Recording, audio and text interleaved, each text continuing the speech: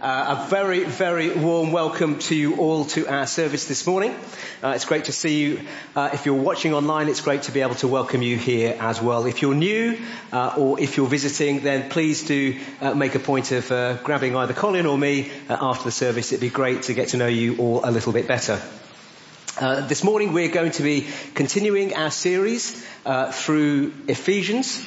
And Colin this morning will be preaching on the first part of Ephesians 4, speaking about the gasoline of God's grace. So looking forward to having that unpacked for us.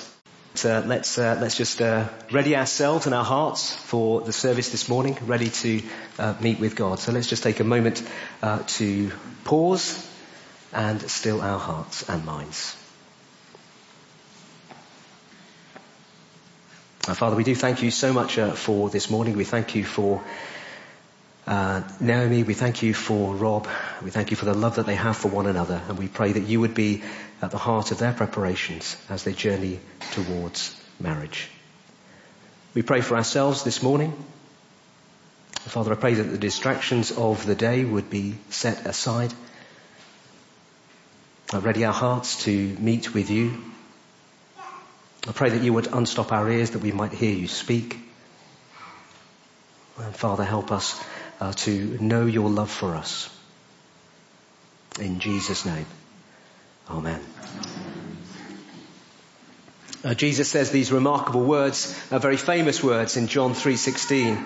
He says, "For God so loved the world that he gave his only Son, that whoever believes in him should not perish, but have eternal life." There's amazing truths, aren't they, right at the heart of who we are as Christians. That God so loved us that he sent his Son to live the life that we should have lived and then to die the death that we deserve so that we could be brought in to fellowship with him. Last week we were in Ephesians 3 and part of the message we were talking about the importance of gathering as church and supporting and encouraging one another. And at the end of the service, as I stood by the door saying goodbye to the church family as they left, Val Tomes came up to me and said, as you were speaking, I really wanted to rush up and speak to you and share something with you about the importance of gathering together, of being together as church family. So Val, would you like to come up this morning and share what the Lord laid on your heart last week as an encouragement to us this morning?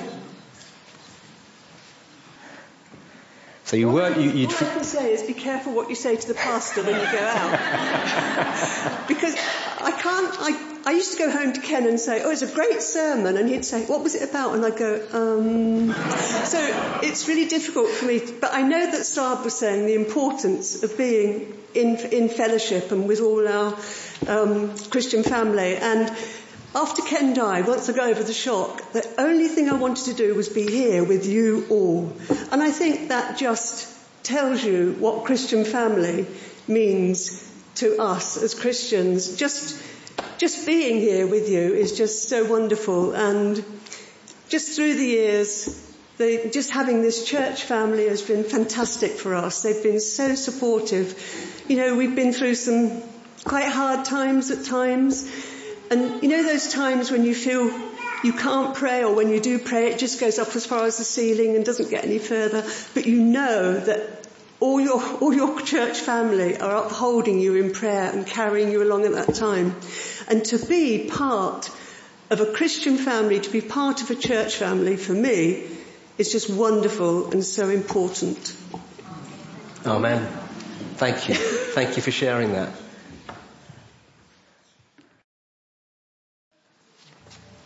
We've just sung, haven't we, some amazing truths. We've reflected on God's love for us. But at times we've not lived in a way that reflects those truths. And so it's good and proper for us just to spend a moment to stop and to reflect and dwell on our own lives and to come before our Heavenly Father and say sorry for the times where we have lived in a way that is not pleasing to him. In Ephesians 4, Paul says, "Be imitators of God, love as Christ loved, Do not grieve the Holy Spirit. Put away all anger and bitterness, all slander and malice. So in a moment of quiet in our own hearts, let's confess to God the times when we've lived for ourselves, where our love for him has been lukewarm, where we have been ashamed of our Saviour. And just bring those times to mind.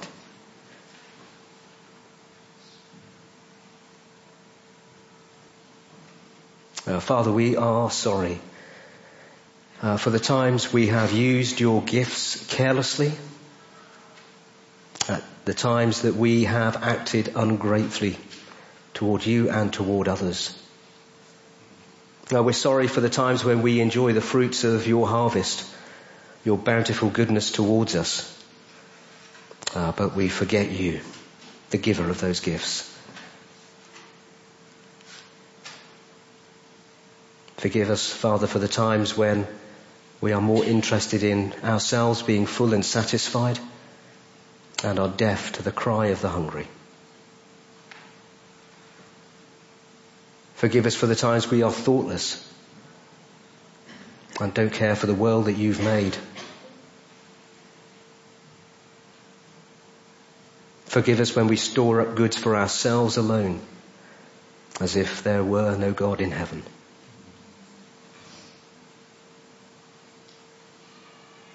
We are sorry for all these things. Amen. Amen.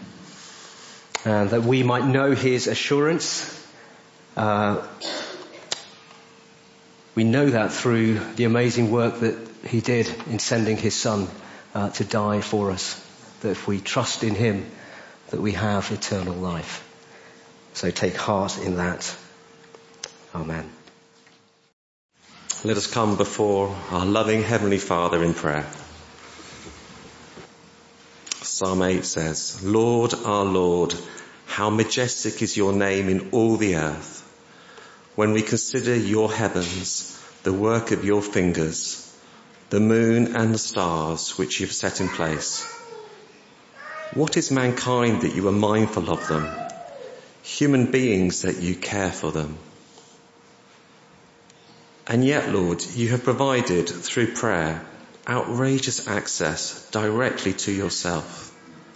Thank you for this privilege, knowing that you hear and answer our prayers. We come to you, a holy God. Thank you, Jesus, for your willing sacrifice on the cross. Thank you that by believing and trusting in you, we can know eternal life.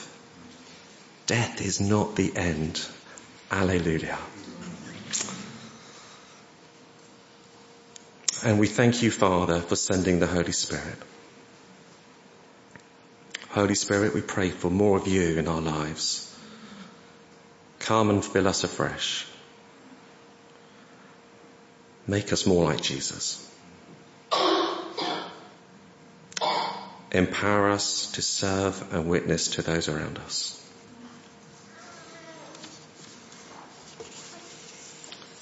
We lift up our world to you. We marvel at your creation, the beauty all around us, your incredible design and sustaining power that holds the universe together. And at the same time, so many places are troubled right now. The situation in Ukraine breaks our hearts. We pray for a miracle in that region. We pray that peace may reign once more. Give wisdom and inspiration to the Ukrainian leaders. Thwart the plans of the Russians. Strengthen believers in both countries to speak up and lead people to you. And with the risk of famine a very real threat, we pray that the export of wheat from Ukraine will be made possible. Closer to home, we remember those who are suffering or mourning at this time. Thank you that you are a God who comforts and gives real peace. Especially we remember the Finleys at the loss of Bill, Rob's father. for the Tomes family at the sudden death of Ken, for the Highmarsh family at the loss of Steve's mum last week, for those mourning in America,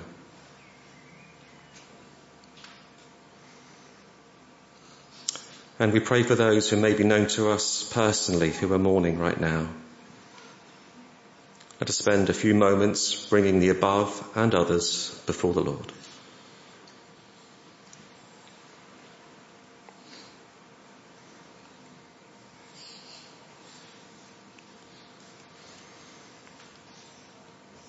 We pray for a good recovery from surgery for Sue, Claire Howe's sister.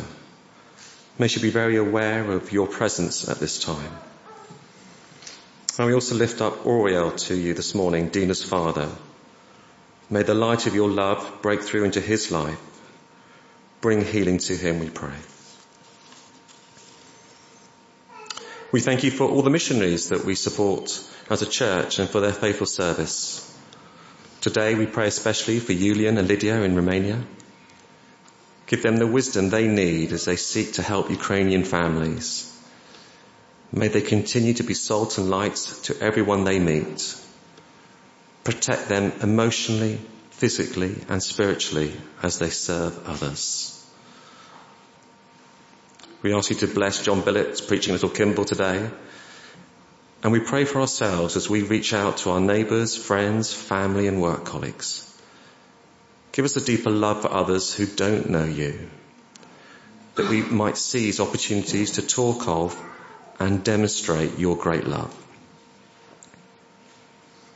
And finally, we want to thank you at this time for our Queen. We thank you for her openness regarding her faith in you. Bless and strengthen her as the nation prepares to celebrate her Jubilee this week. We pray all these things in the wonderful name of Jesus. Amen. The Bible reading is taken from Ephesians chapter 4, verses 1 to 16. So if you do have a Bible, great if you can turn there. And in the blue Bibles, it's on page 1175.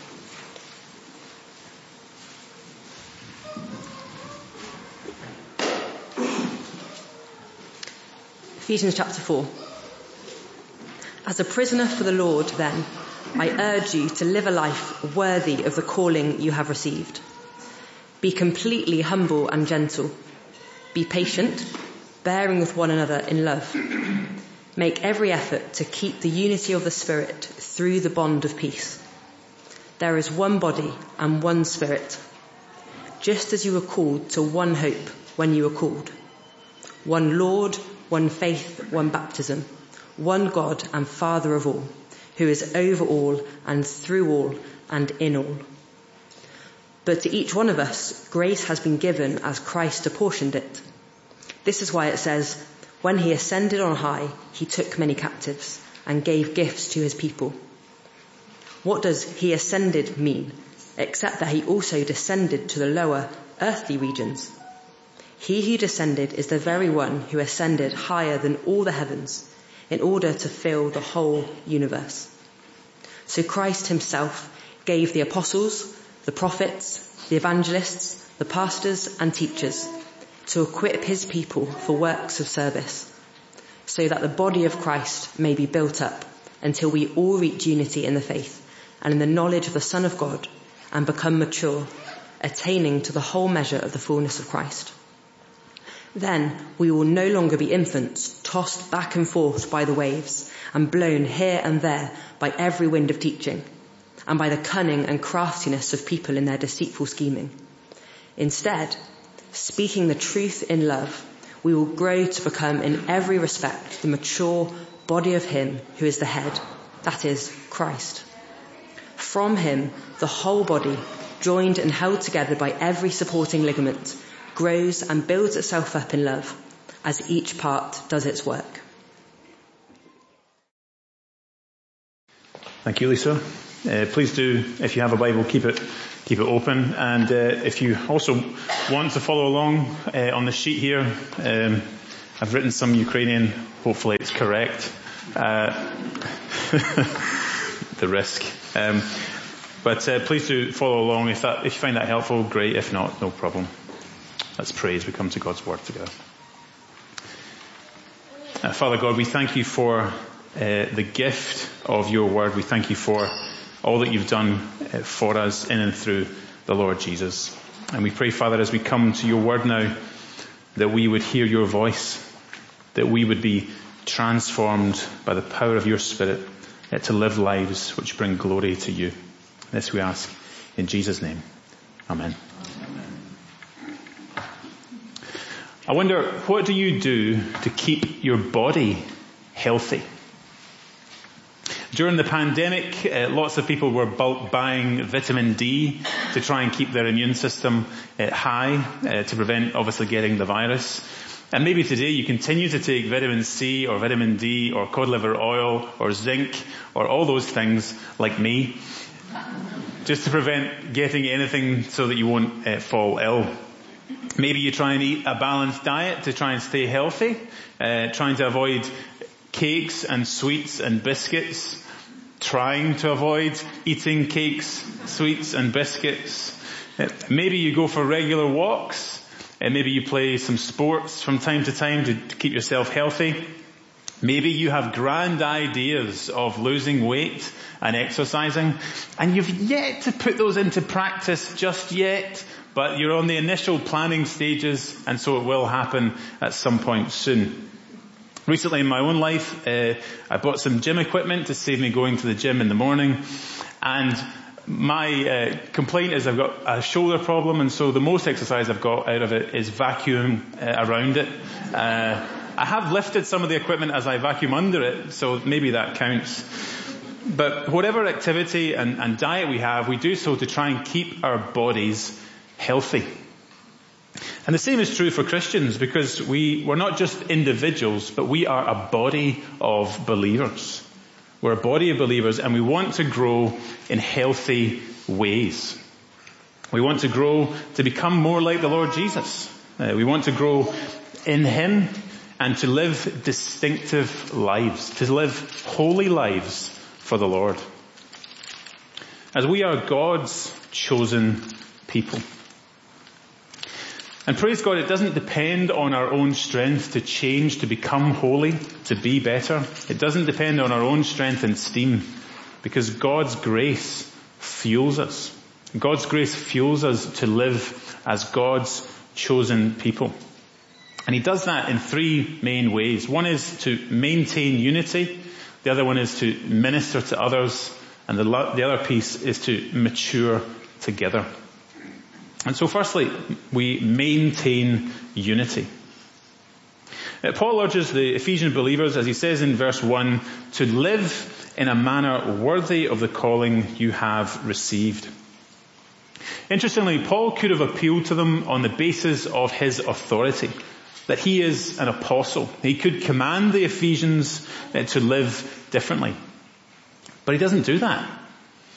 Instead, Paul identifies himself in chapter 3 and in chapter 4 as a prisoner for Christ. As he is suffering along with the believers, he wants to call them to live lives which are radically different, not based on duty, but based on God's grace. As he says in chapter 3, in verse 7 and 8, I became a servant of the gospel by the gift of God's grace given through me through the power of the working of his power.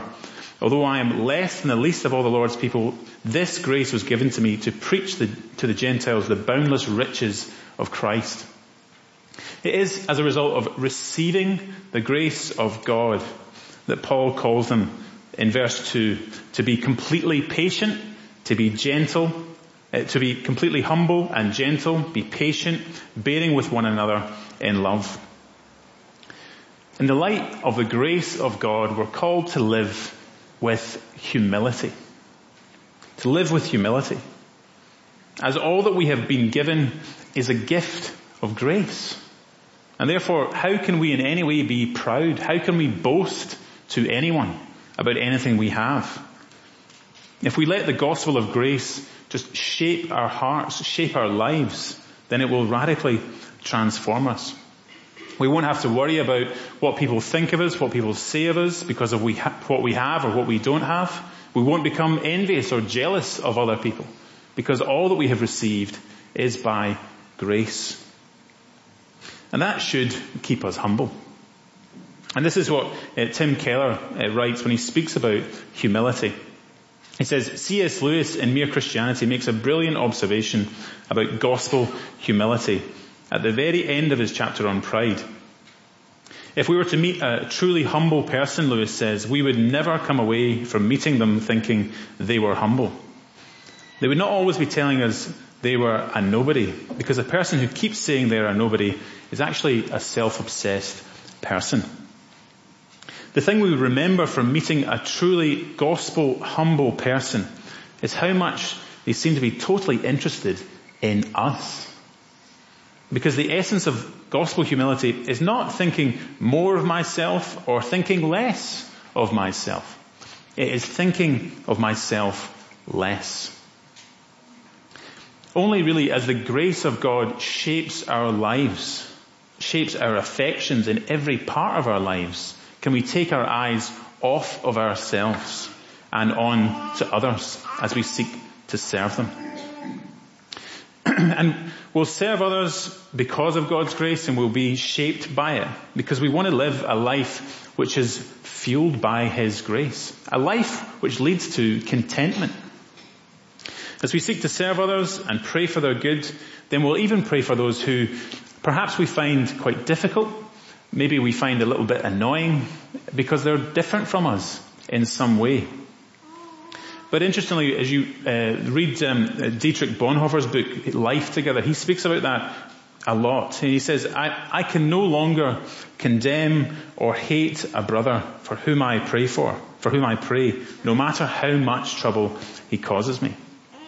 Because if we are really shaped by the grace of God, then we should be praying for other people. We pray for those people who maybe we don't even like. We can pray for them because God's grace shapes us. And that is what He does. Because the Lord shapes us by the power of His Spirit to make us humble. And as Paul says, that we would produce the fruit of the Spirit, that is gentleness, patience, and love, as we keep the unity in the Spirit, as we maintain that unity. And that's what Paul wants us to do as he goes on to say in verse 3, make every effort to keep the unity of the Spirit through the bond of peace. Interesting, we're called to keep the unity and not create the unity of what we have in Christ. As it's only through what Jesus has done, that we have that unity together. And that has been sealed together by the Holy Spirit as we are His body. He is the one, the Spirit of peace, who brings that unity to us. And Jesus and His Spirit bind us together in peace. And we are joined together because of what we share in the Lord Jesus.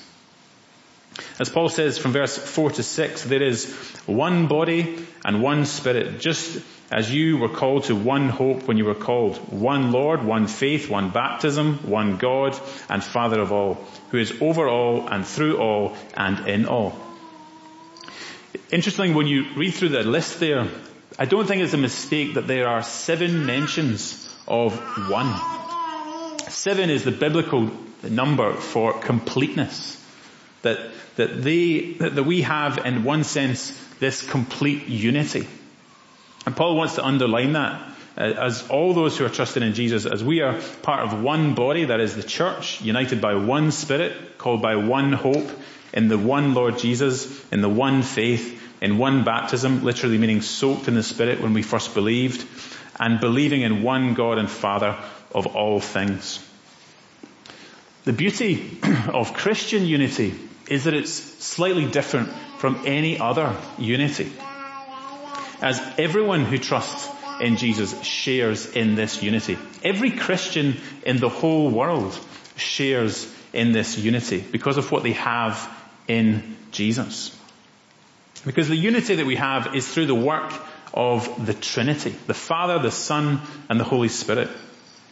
Therefore, as Christians, we really have a distinct and a beautiful picture of unity to the world. Nowhere else on the planet can you find it, because we have unity in diversity. As our God is not just one, like the God of Islam, but God is one in 3 persons. And so we have this expression of unity in diversity. The Father, the Son, and the Spirit are all equally God, but different in their role. Just like in church, where we have this union, this unity together, and yet we don't all look the same. We don't all act the same. We complement one another through the diversity that we have. This is really the glorious picture of the church. This should be the glorious picture of who we are as Christians. And so we maintain the unity as we're fueled by God's grace to live as his chosen people. And then secondly, we minister to others in light of God's grace. As you look there to verse 11 and verse 12, Paul says, "So Christ himself gave the apostles, the prophets, the evangelists, the pastors and teachers to equip his people for works of service, so that the body of Christ may be built up." Paul he's building on his previous statement from chapter 2 verse 20, that the apostles and prophets are those who laid the foundations of the church with Jesus Christ as the cornerstone. You must therefore ask, how many times do you lay a foundation in a building? Just once. The church is built on the Old Testament prophets and on the apostles, who have a distinctive role as they laid these foundations of the New Testament church. And they did so as their authority didn't come from themselves, but they were called by the will of God, by Jesus Christ himself, as they had seen him in the flesh, and then they had the authority to write scripture. They had the authority to speak for God. And the evangelists share today in the good news of the Lord Jesus. As Christ gave his church pastors and teachers, probably really the same role, pastor, elder, overseer, to be able to equip the saints to serve them. And the phrase equip his people for works of service can also be translated ministry. Because as we minister to others, we build one another up in the body of Christ. Through ministering to one another by the gifts that God's given us, we grow to become more like the Lord Jesus together. It's not just pastors who do this ministry, but it's the whole body. We want to equip you to do the work of ministry. That is our hope and our goal. The goal really is to use our gifts to build one another up. Not just for no reason, but to build one another up to become more like the Lord Jesus. To build one another up in love.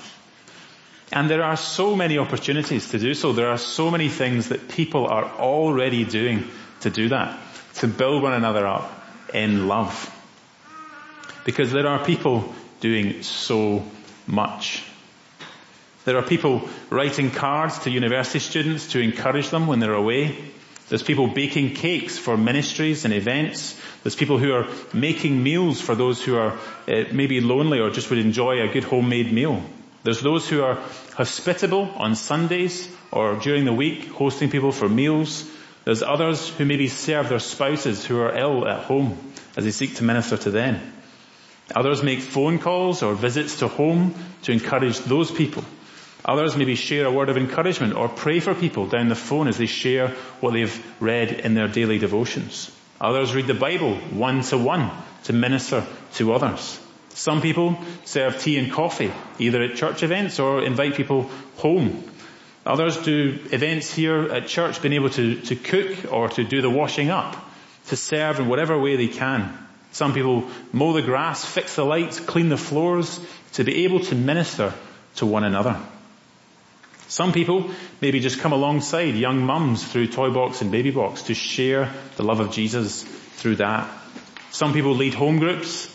Other people maybe just serve in the small details, the important details, like finance and emails and everything else, to be able to minister to one another. Maybe those in the tech team, like we have this morning, help in being able to minister to the saints this morning so that we can do what we do. Others use their gifts to play musical instruments, to be able to sing praises to the Lord. Others teach the word to Sunday school. Others teach the word throughout the week to young people. Some people use their ministry gifts to be able to share the love of Jesus in whatever place the Lord places them. Maybe others pray for missionaries and serve them and care for them.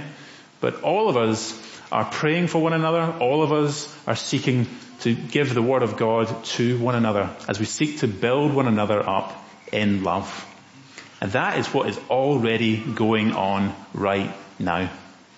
Imagine if we poured more fuel on the fire. Imagine if we did even more to build one another up in love.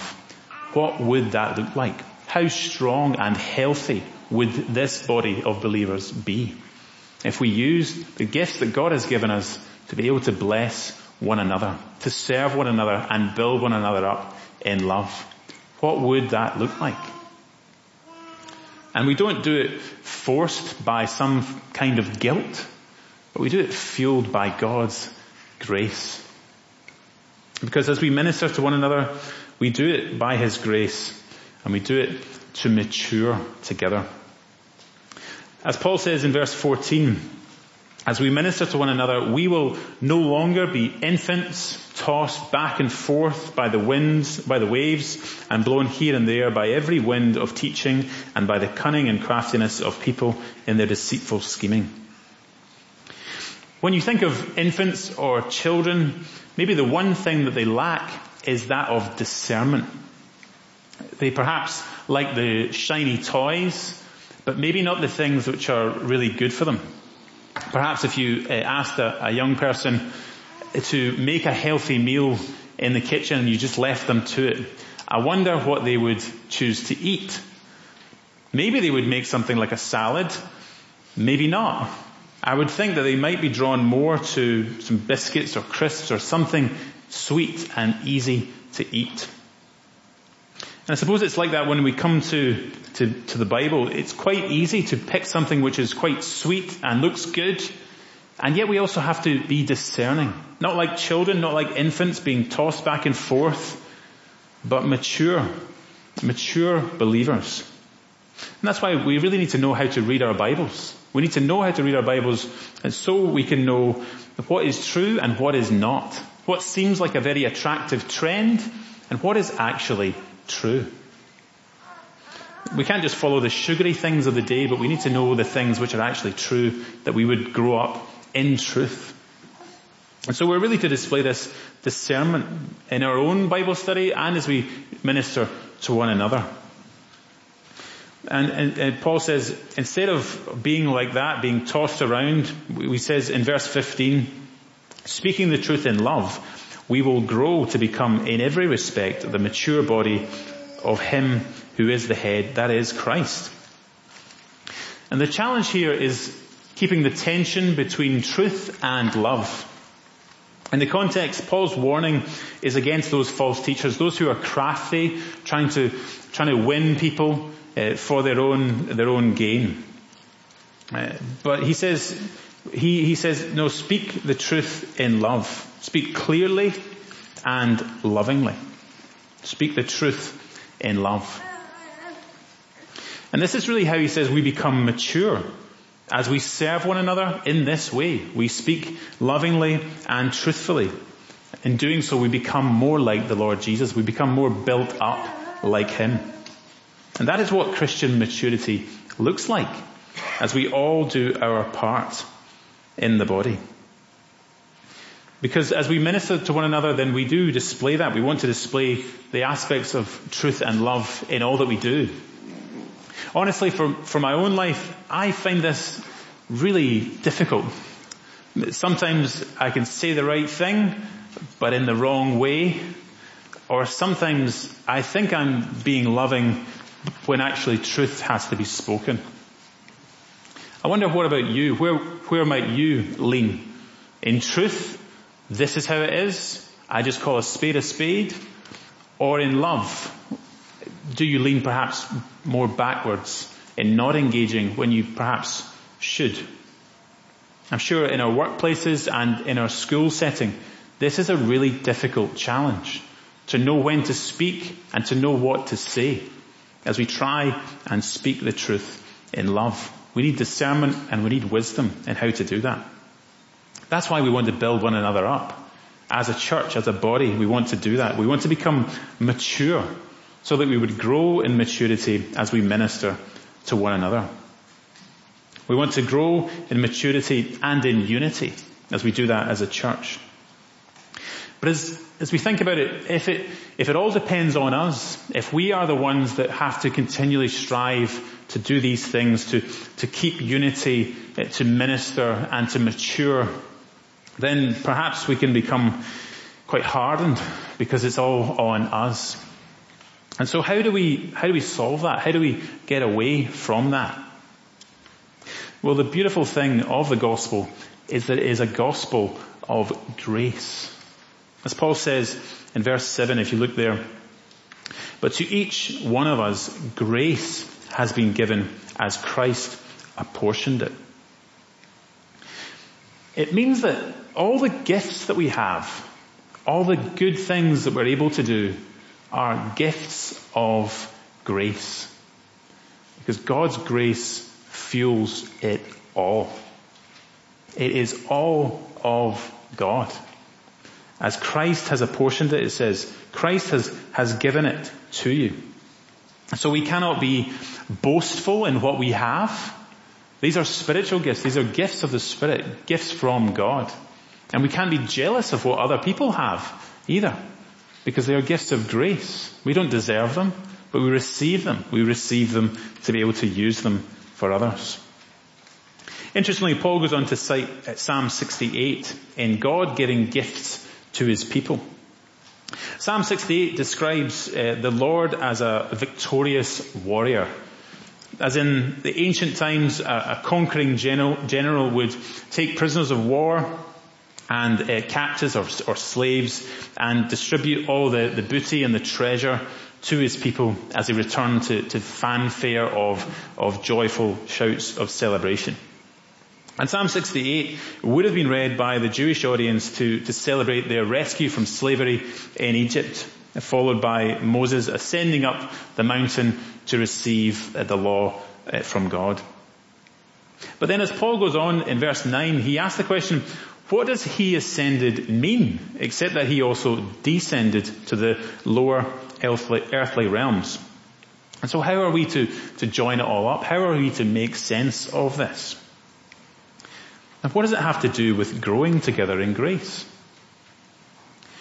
Well, Paul adapts Psalm 68 and uses it in the context of what the Lord Jesus has done.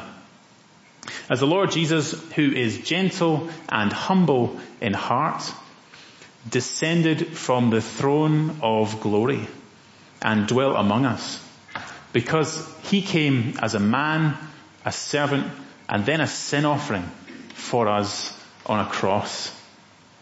He died the death that we deserve to die, that we would receive forgiveness. Because he claimed victory over death through his resurrection before ascending to heaven. And because of Jesus' ascension to heaven at Pentecost, he didn't give us the law like Moses did. No, he gave us the gift of his Holy Spirit. He gave us the outpouring of his Spirit, and so that we would receive the ultimate victory sign that we have amazing gifts to use for the upbuilding of his people.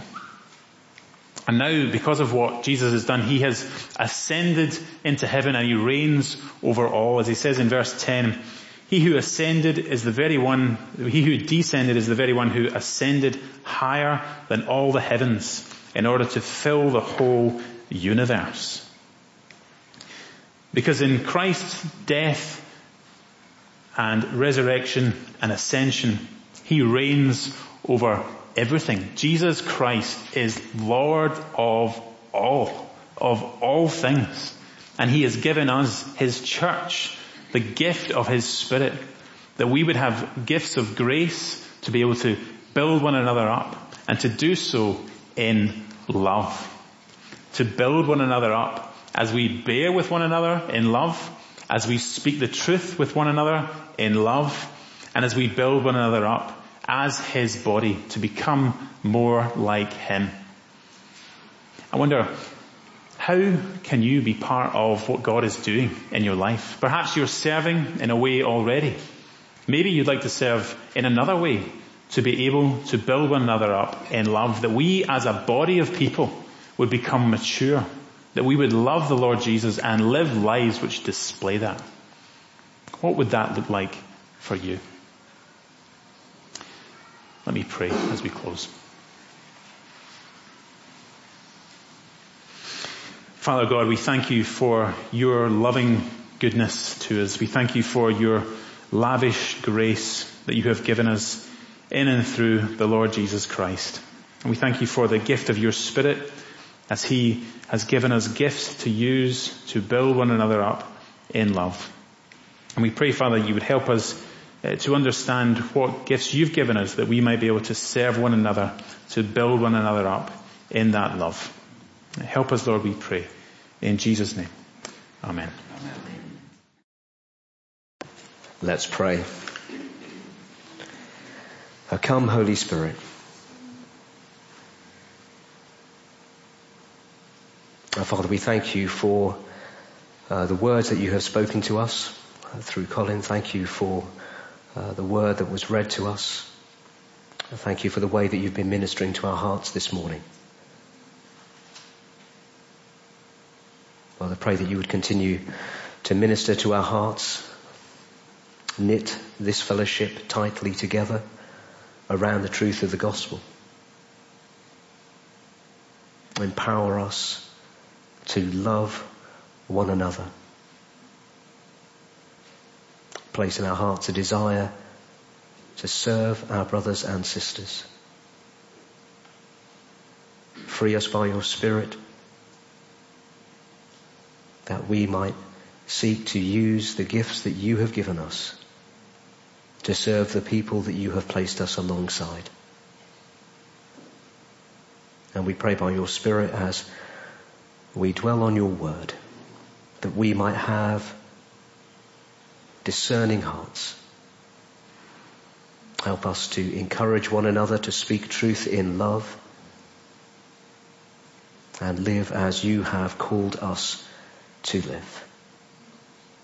In Jesus' name. Amen.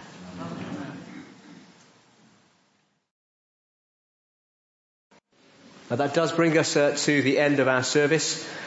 If the Lord's spoken to you and you would like prayer, please do pray before you leave this space this morning. Pray with the person that you came with, or grab somebody in a chair nearby and do pray.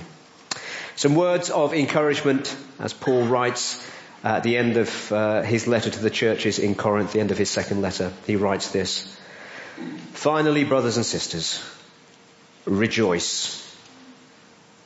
Aim for restoration. Comfort one another. Agree with one another. Live in peace. And the God of love and peace will be with you. Greet one another with a holy kiss. All the saints greet you. The grace of the Lord Jesus Christ and the love of God and the fellowship of the Holy Spirit be with you all." Amen.